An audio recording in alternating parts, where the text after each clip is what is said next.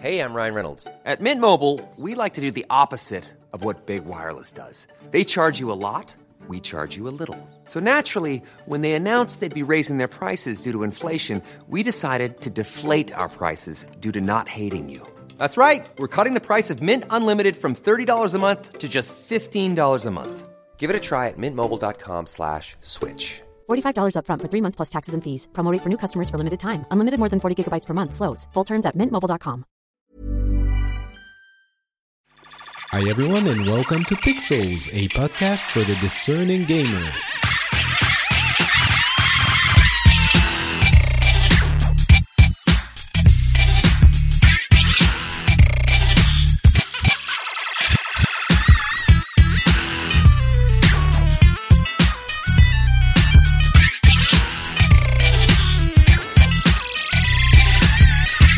Hey everyone, and welcome to the 39th episode of Pixels. My name is Patrick Beja, and today I'm going to be doing an episode all alone. There's not a huge amount of news, and I figured we didn't necessarily need an episode that was regular length, so this is probably going to be a little bit shorter. So I'm going to go through, all of the tidbits that we've had since the giant E3 episode with Scott Johnson. I hope you enjoyed that one, by the way. If you haven't listened, go and listen to it. We summarized all of the important info from E3, from all of the major conferences. So again, go listen to that now if you haven't done so already. But if you are here for what's coming up next, we have a bunch of little bits of news. We have some sort of cleanup from E3, not a lot, but a few things I wanted to mention. Some general news about gaming in general, as I just said. And also, I wanted to cover a story that's been making a little bit of noise in the past week or so that talks about the gray market and key resellers, basically essentially Steam keys that you can buy on different sites for very cheap. And some of the publishers, or at least some of the indie developers, have been speaking out against some of those sites.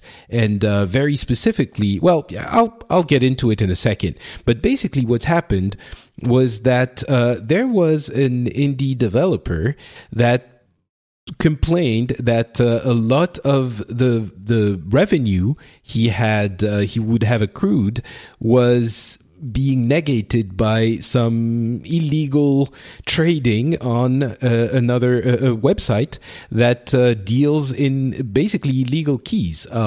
That's Tiny Build, which is an indie developer, a company.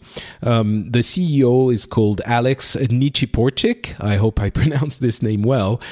He is accusing the game site G2A of basically robbing the company of over $400,000 in lost revenue.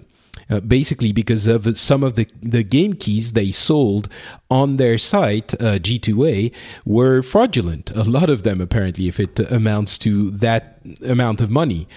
And it's a little bit of a complicated story, and I'm going to talk about this specific event for just a second, and then I'm going to go more broadly into the issues that these sites are creating and why it's considered to be a problem. So hopefully by the end of this, you'll have an understanding of what that gray market is creating as issues for the industry, and maybe, being helped by some members of the industry.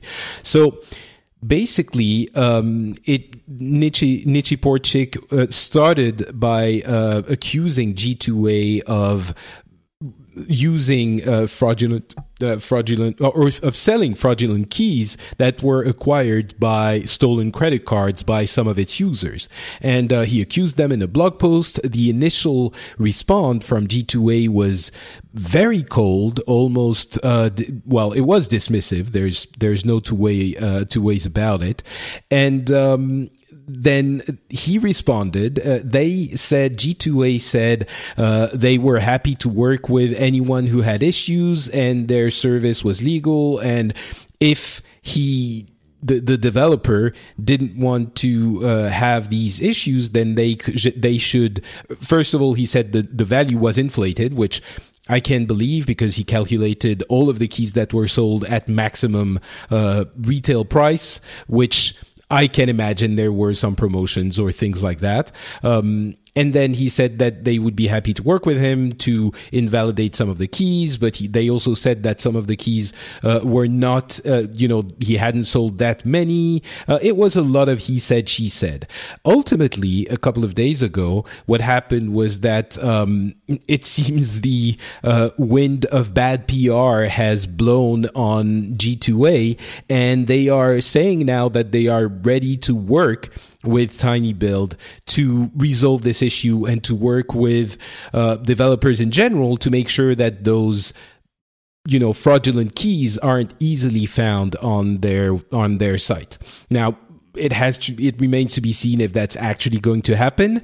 And apparently, tinyBuild at least is skeptical that this is going to happen. There were some back and forth. G2A was saying they were happy to work with him, but he was saying he would need to use the payment system that G2A uses only, and that isn't possible for the way they operate.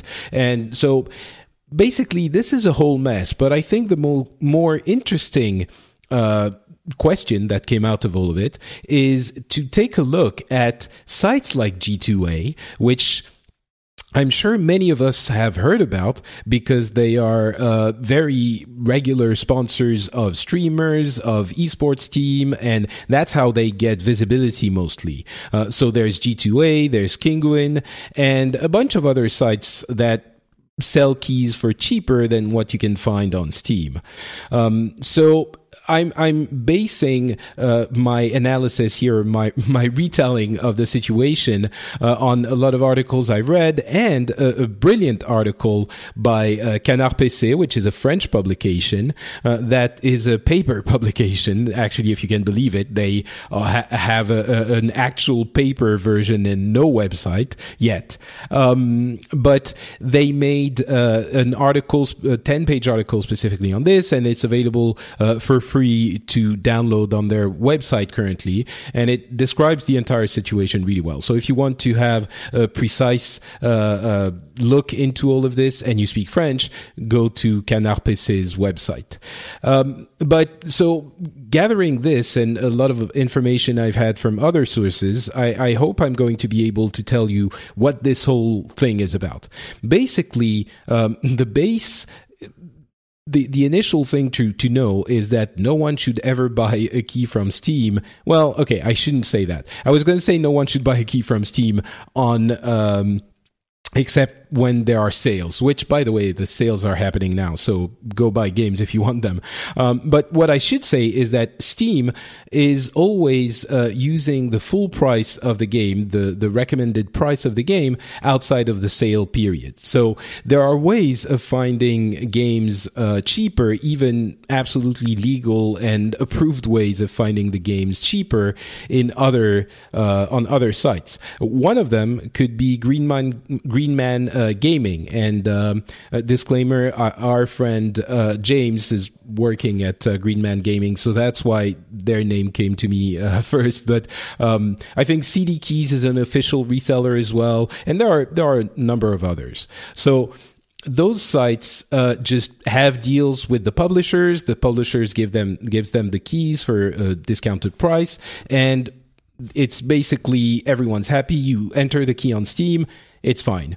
The sites that are creating issues are sites like G2A and Kinguin, and there are a number of different levels of problems that these sites create. Some of them are minor, some of them can be pretty major. The first one I would talk about is the fact that they don't pay VAT.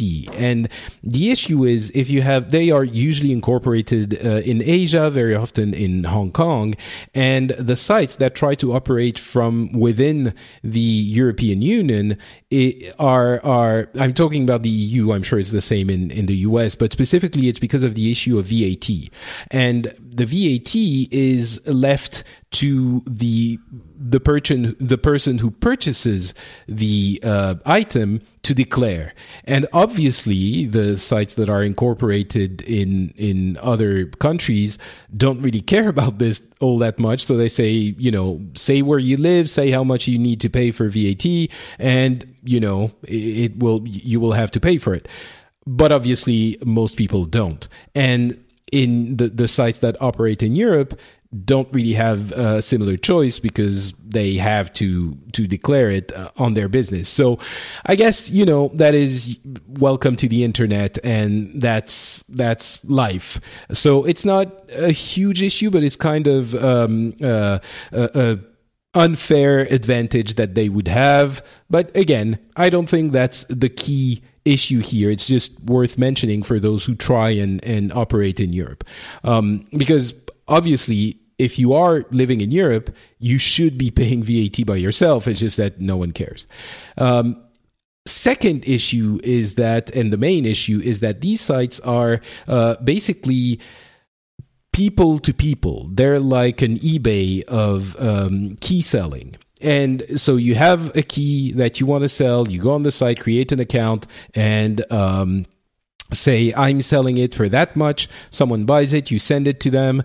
You got rid of your key you didn't want. The person on the other end got the key for cheaper. Everyone's happy. The market wins. The problem is, obviously, it's not how it works mostly. First of all, I guess I could imagine that someone who got a key as a gift wouldn't want it, or maybe you have a PC game that you bought that someone gave you, gifted you a box and you already had it. So you want to sell the key, and that's a way of selling it.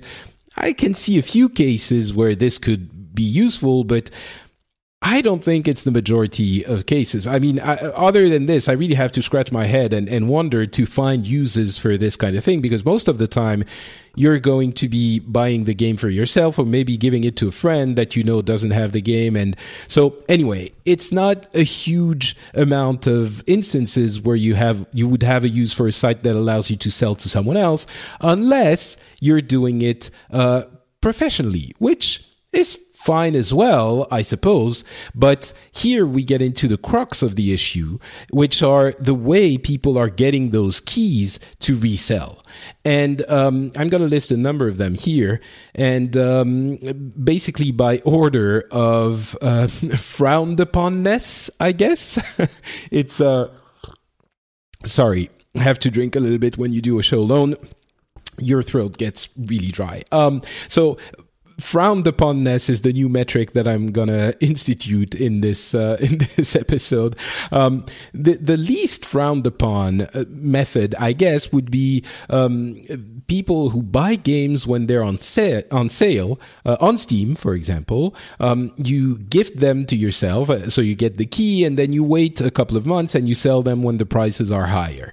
That's a little bit cheeky, I suppose, but I think it's okay. There's no rule or even moral that would say you can't do that.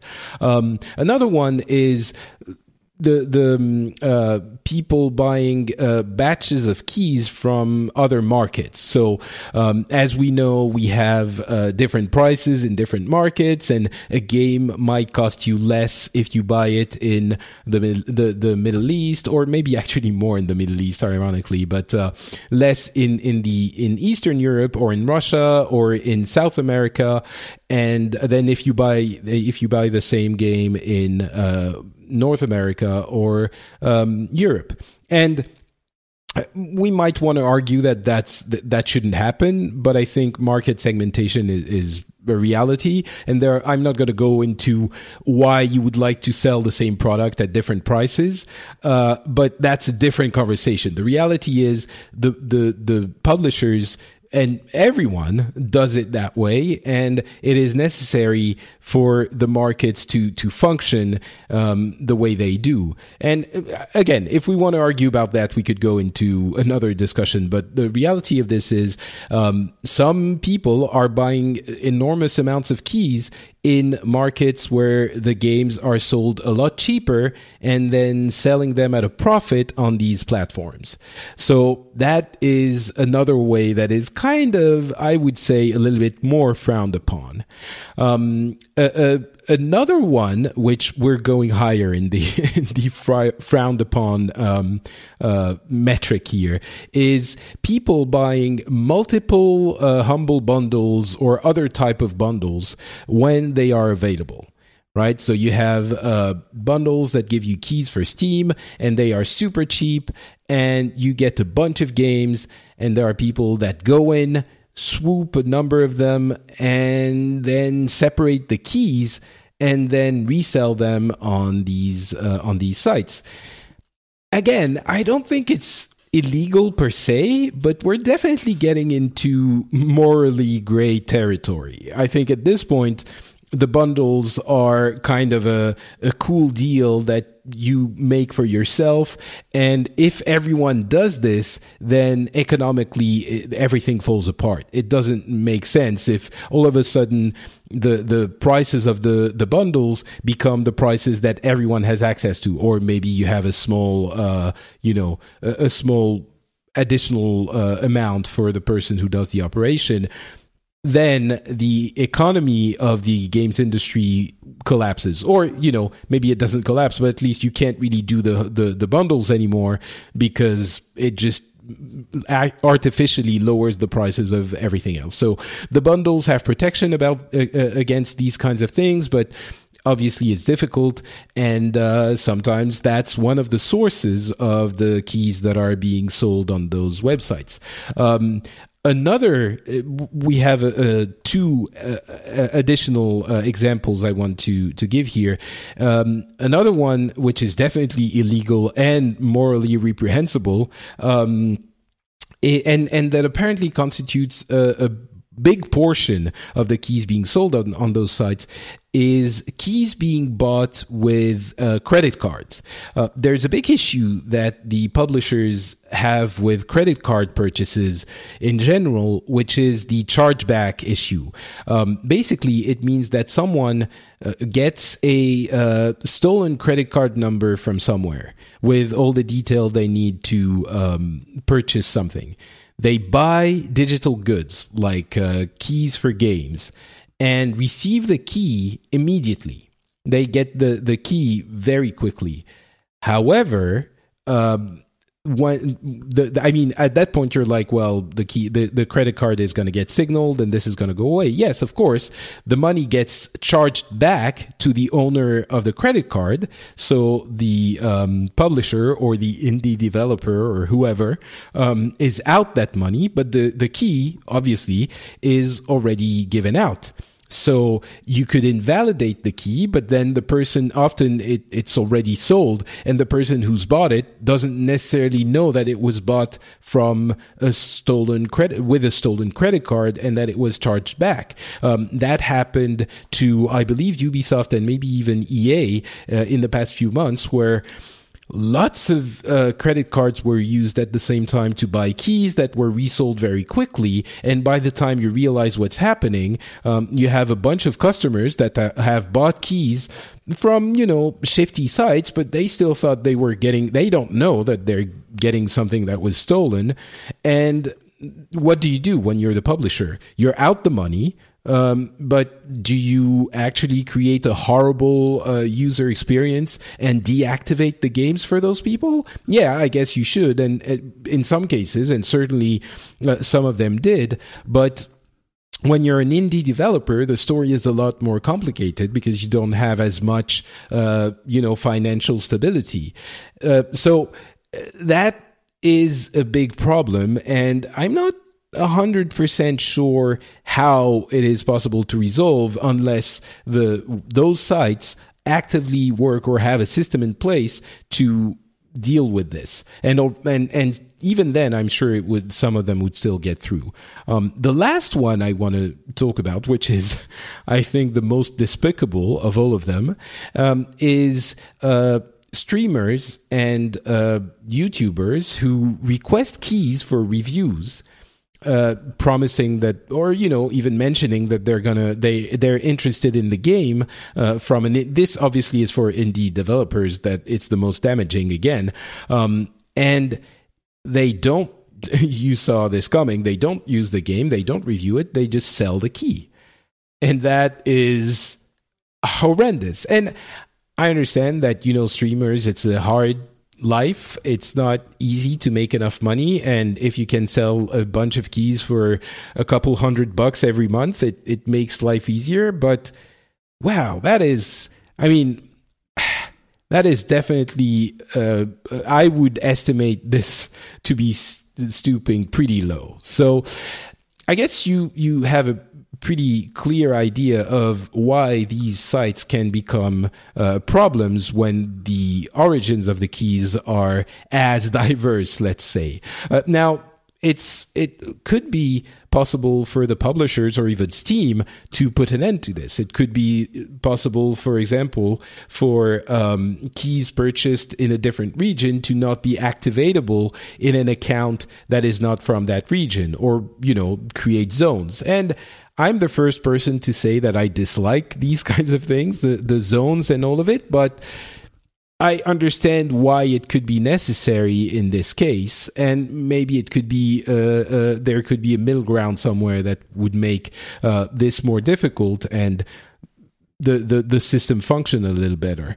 The publishers could do the same thing. However, they also have motivation to not do it. Oh, yeah, by the way, Steam touts its numbers. So, I'm sure there could be an argument to be made that these people if they couldn't get the keys for these prices, then they would start pirating the game, and you wouldn't be, things wouldn't be that different for the indie dev or the publisher. I suppose I could understand this argument, and in that way, Steam and Valve are getting these customers into the system. They have over 100 million accounts right now, so they're getting people into the system, and it's better than if they're not. And obviously, it's better for Steam because they're on Steam. Publishers similarly could put an end to all of this, but I'm sure you've often wondered why I'm sure you know that your games, if you buy them on the publisher's platform, like Origin or Ubiplay or whatever they are, they're not cheaper than a retail copy, which doesn't make sense. The retail copy incurs a lot more costs than just a few bits you have to send through the interwebs. The issue is the retail still matters a lot, and the publishers are cutting deals with the retailers to make sure that the prices are the same on both platforms, and you don't see the retailers disadvantaged too much or more than they already are in that way. And so that works, but the publishers, I'm sure, also would like to sell their products to people who have less money, and those systems selling to gray markets and maybe seeing them come back to the white markets helps them sell those games to people in those markets where the prices are high because of the retailers, but that don't have the same amounts of cash. So maybe they also don't have an incentive to combat this too fiercely. So yeah, it's a complicated issue for sure. I don't know that I have a solution, or even honestly, I'm coming down on G2A and Kinguin, and I think what they're doing is more on the side of how did I put it, frowned uponness than not. I don't see those. I mean, I have never gone to those sites because I knew that, I had heard that they were shifty, and I buy some keys sometimes from other sites, but those that are these ones, let's put it the way it is, seem to be a little bit less on the right side of morals, and I wouldn't be comfortable. I'm not comfortable going there. I think it's mostly problematic. What they're doing is problematic, and but that's my judgment. Maybe I would be happy to be convinced otherwise. Maybe I'm seeing this the wrong way, and I don't really have a solution. Most of all, I don't know what the exact way to fix this problem is, and if I'm being 100% honest, I don't even know that what they're doing is completely out of the bounds. It's just my feeling as I've been reading about all of this. But so yeah, it's again complicated, and I'll leave you to make your own judgment on all of this. And again, if you have other information, please, or if you agree with me, if you have information that goes in this direction of the analysis, or if you contradict it, please come let me know on Twitter or somewhere else. I'm always happy to hear dissenting opinions. The rest of the show is going to be a little bit quicker.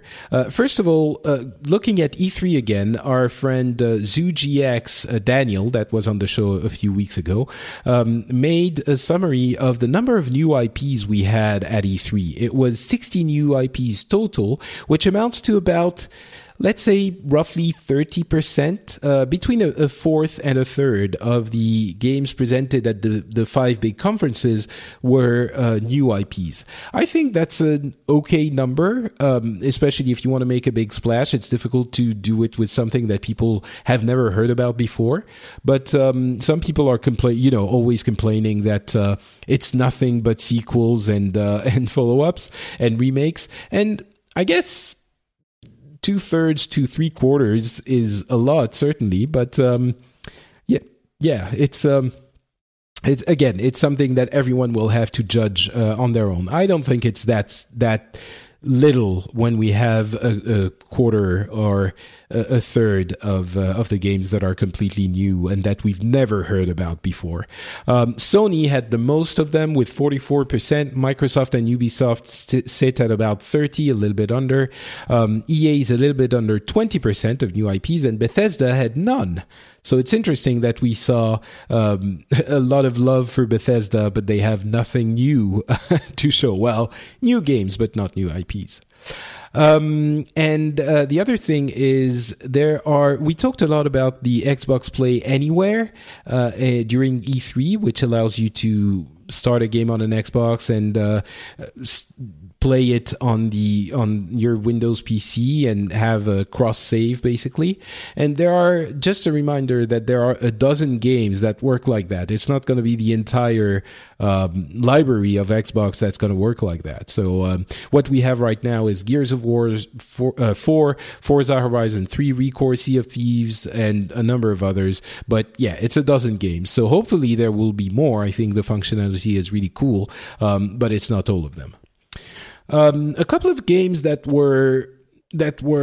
didn't get a lot of press at E3, but I think are worth mentioning. Bound was on Sony's stage, and it's a very strange and beautiful game where you basically play a ballerina where you can run, jump, and dance. Like one of your button actually makes you dance. And if you haven't seen this game, it's almost, it's those weird beautiful little indie experiments that we see from time to time, like Journey, and I'm sure you know which type of games I'm talking about.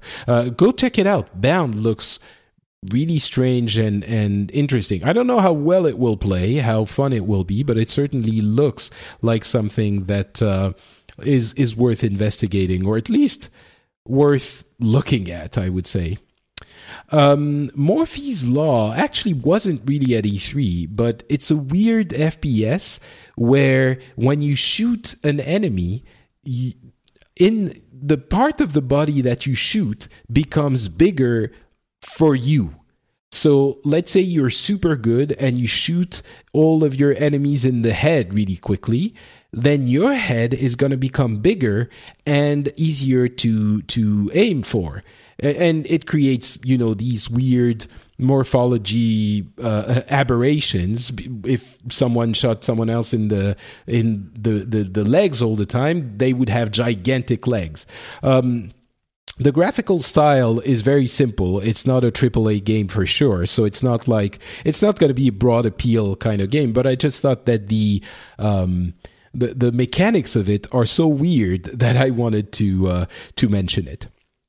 No Man's Sky has been embroiled in a ridiculous battle with Sky, the media company or the satellite company, because Sky was saying they owned the word sky. And thankfully, that was resolved, and the game No Man's Sky is going to be able to be released. But a lot of people have been wondering if the delay for the game to August wasn't due to that rather than development issues or more time to prepare for it. So that was an interesting tidbit as well. That is obviously quite ridiculous. They shouldn't be able to own the name Sky, but apparently they have good lawyers. Anyway, it was resolved. Overwatch is getting its competitive play. It's now on the PTR. It's being tested. There are some improvements and some issues still. Overall, it seems to be working okay, and it's likely that it's going to launch. I think it's going to launch this Tuesday with the maintenance. We'll see, but probably once you listen to this show, the competitive mode will be available in Overwatch, so you can go check that out. I also saw something that made me immensely happy, which was just a Tracer skin for the character Cammy in Street Fighter V. It's basically it makes that character look like Tracer. It's a super well done skin, but it's not like Tracer is in Street Fighter with this mod. It's a mod available on PC only, obviously. And it's still Cammy. It's still the same character, but it makes me pine for Blizzard Fighter. Like, no, I knew I wanted one, but just seeing this makes me want one like even more than before. It's It just go look at it, check it out if you can. I can't wait for something like that to happen. Anyway, I could talk about this forever. I did in Overwatchers. If you're interested in Overwatch, go listen to Overwatchers on amove.tv. Fantastic Overwatch podcast, if I may say so myself. Marvel, talking about fighting games, Marvel has stated that they are aware people want Marvel versus Capcom. They don't have any plans yet, but they're keeping an eye on it. So if you are a Marvel versus Capcom fan, there might be hope, given that they're now working with reputable developers for their games at Marvel Games. We might see some high-quality stuff coming from them. That would be good. Oculus have changed their DRM policies to prevent the hardware DRM. Basically, it is now, I'm going to simplify it, but it's now possible again to relatively easily play the games that were exclusive to the Rift on your HTC Vive. And it was a strange move. They didn't announce it. They didn't explain it. But I suspect that either they realized that put them at a disadvantage, because, if you can play all of the games on... they were getting bad press. Let's put it like that. And the hardware DRM was defeated anyway, so it's not really something that was bringing any benefits to them. Probably, I think they still have software DRM, which puts a little bit of a barrier to entry to playing the games on other headsets, basically the Vive, but not so much that it becomes bad. You just need to find the right tool, which is easy to do, but it still makes it so the games are protected officially. So I guess that's a good thing. but yeah. Sony's twin stick shooter, it's a MOBA basically, it's called Kill Strain, and it's coming to the PlayStation 4 on July 19. And wait, is it a free to play? I wasn't too excited about it, but I watched the video again, and it looks kind of cool. So yeah, if you think a twin stick shooter could be fun, a twin stick shooter MOBA, basically, you know what a twin stick shooter is, right? But this is a MOBA, and you move with one stick and shoot in the direction that you're shooting with the other. I think it could be fun. I'm gonna check it out. I'm gonna try it. Mighty Number 9 is finally out, and not getting great reviews. It's it's kind of sad. It was a Kickstarter that promised to recreate the magic of the Mega Man series, and the reality, apparently it was delayed a million times, and when it's finally released, it's not horrible, but it's getting 5s and 4 and 5 and 6s, and that's usually not a great sign. The backers also didn't get the right DLC initially. There were issues in the launch. Yeah, that's not the best Kickstarted game that we've ever seen. Let's put it like that. On the other hand, we've seen the demo for Bloodstained, which I didn't back Mighty Number 9. I did back Bloodstained, and Bloodstained is getting, the demo is certainly nothing fancy, but it's at least apparently exactly what people are asking for, which is a very classical Castlevania game. So we'll see how it goes. This is only a demo, but it's apparently a little bit more in line with what people were hoping than than Mighty Number 9. The demo is only accessible to higher paying backers, so I don't have access to it. Fable Fortune Fable Fortune has canceled their Kickstarter. We talked about it a month ago. We said it wasn't starting well. Well, they realized that and canceled it, but they have found other funding. Don't know if Microsoft is actually paying for it, but yeah, they have other means. So there you go. It's not that big of a surprise. For Street Fighter V, going back to that, there's improvement to the netcode finally coming with the summer update that is going to include the cinematic story, that big thing that we have all been waiting for. And apparently we're also going to get Balrog as a character, the boxer dude. There are naming convention issues between the Japanese and Western versions. So yeah, it's finally gonna arrive. Will this be a relaunch of the game? I don't know. They really have to do a lot of work if they want to change people's opinion about this game, but I'm certainly gonna go and check it out again. I don't think we have the date for that update. It was supposed to arrive in June. Maybe it's still gonna make it. We have a few days, but yeah, it's coming fairly soon. What else? Tencent bought Supercell from SoftBank.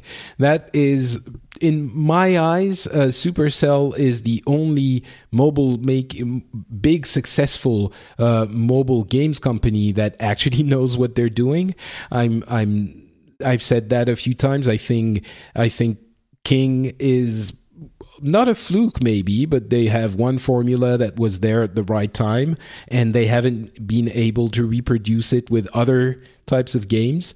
Same with Rovio. They were Angry Birds, and they were there when it was, when it needed to be there.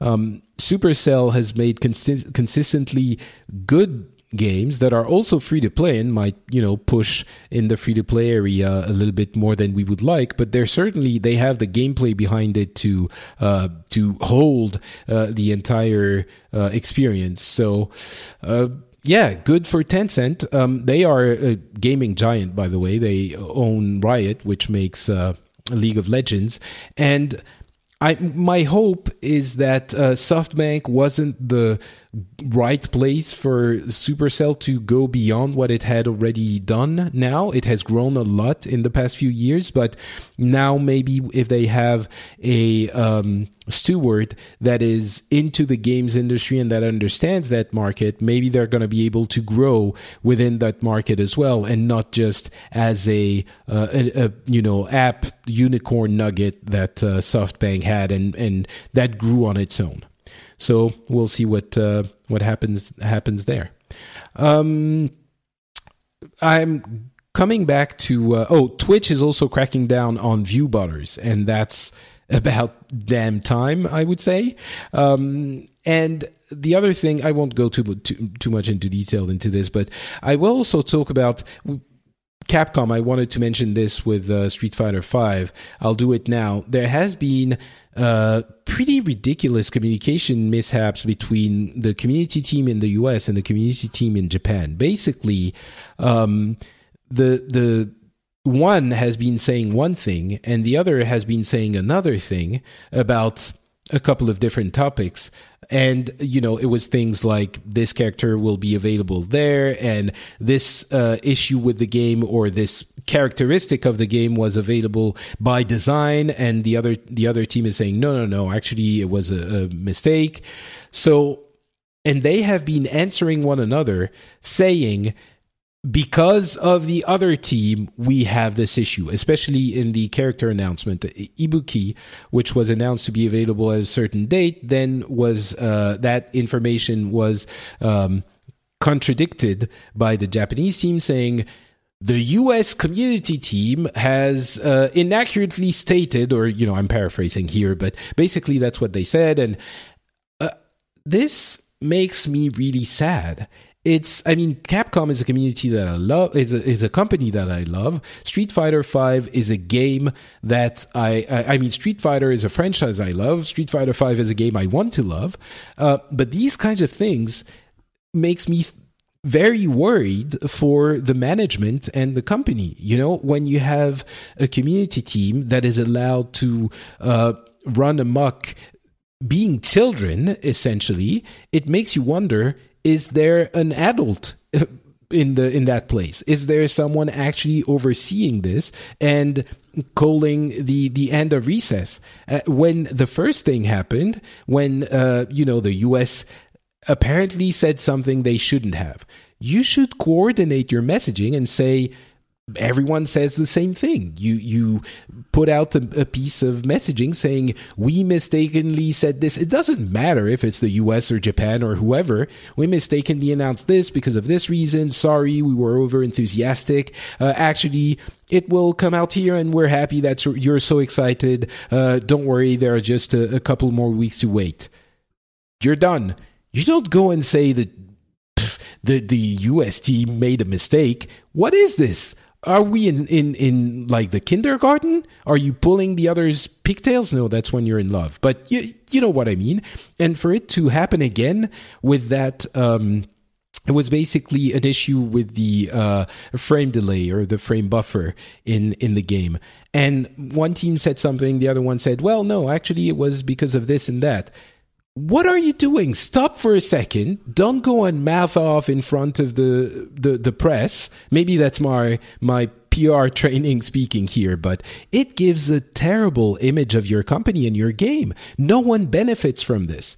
So anyway, I wanted to mention it because I think this is a serious mishap in what is already a terrible launch for Capcom, a very serious mistake for the company. And I can't believe that there isn't someone, higher up managing the community or communications team, calling everyone in one room or one conference call and saying, we're done with this bullcrap. From now on, we all are on the same messaging line and the same team. Anyway, my mind was blown when I saw this, and again the second time. It's not about the little squabbles between the two teams. I don't really care about that. What worries me is that there isn't someone in charge in that department, in that company, and it worries me for the company more broadly. So anyway, my rant is over. I've said my piece. I hope you enjoyed this show and you learned a couple of things. Please let me know don't let me know, but do come and tell me what you thought about the show. And if you have additional information on these topics, you can come and holler at me on Twitter. I'm not Patrick on Twitter. I'm not Patrick on Facebook as well. If you want to hear more about my thoughts and rants, you can listen to, for example, the Phileas Club, where we're going to be talking about the Brexit. The show is going to be recorded in about 24 hours, roughly, if everything goes well. And we're going to be talking about all of this. Obviously not specifically about video games, although the video games industry is impacted as well with, there are going to be, there's uncertainty in financing, there are tax relief issues, there's hiring, which is probably going to get harder. But beyond that, we're going to be talking about the Brexit on the Phileas Club with people from different countries in the world, how we perceived it, what we thought of it. If you're interested in this, now is the time to go listen to the Phileas Club. It's available at FrenchSpin.com, same as this show, Pixels. So I really hope you go check it out. It sounds super serious.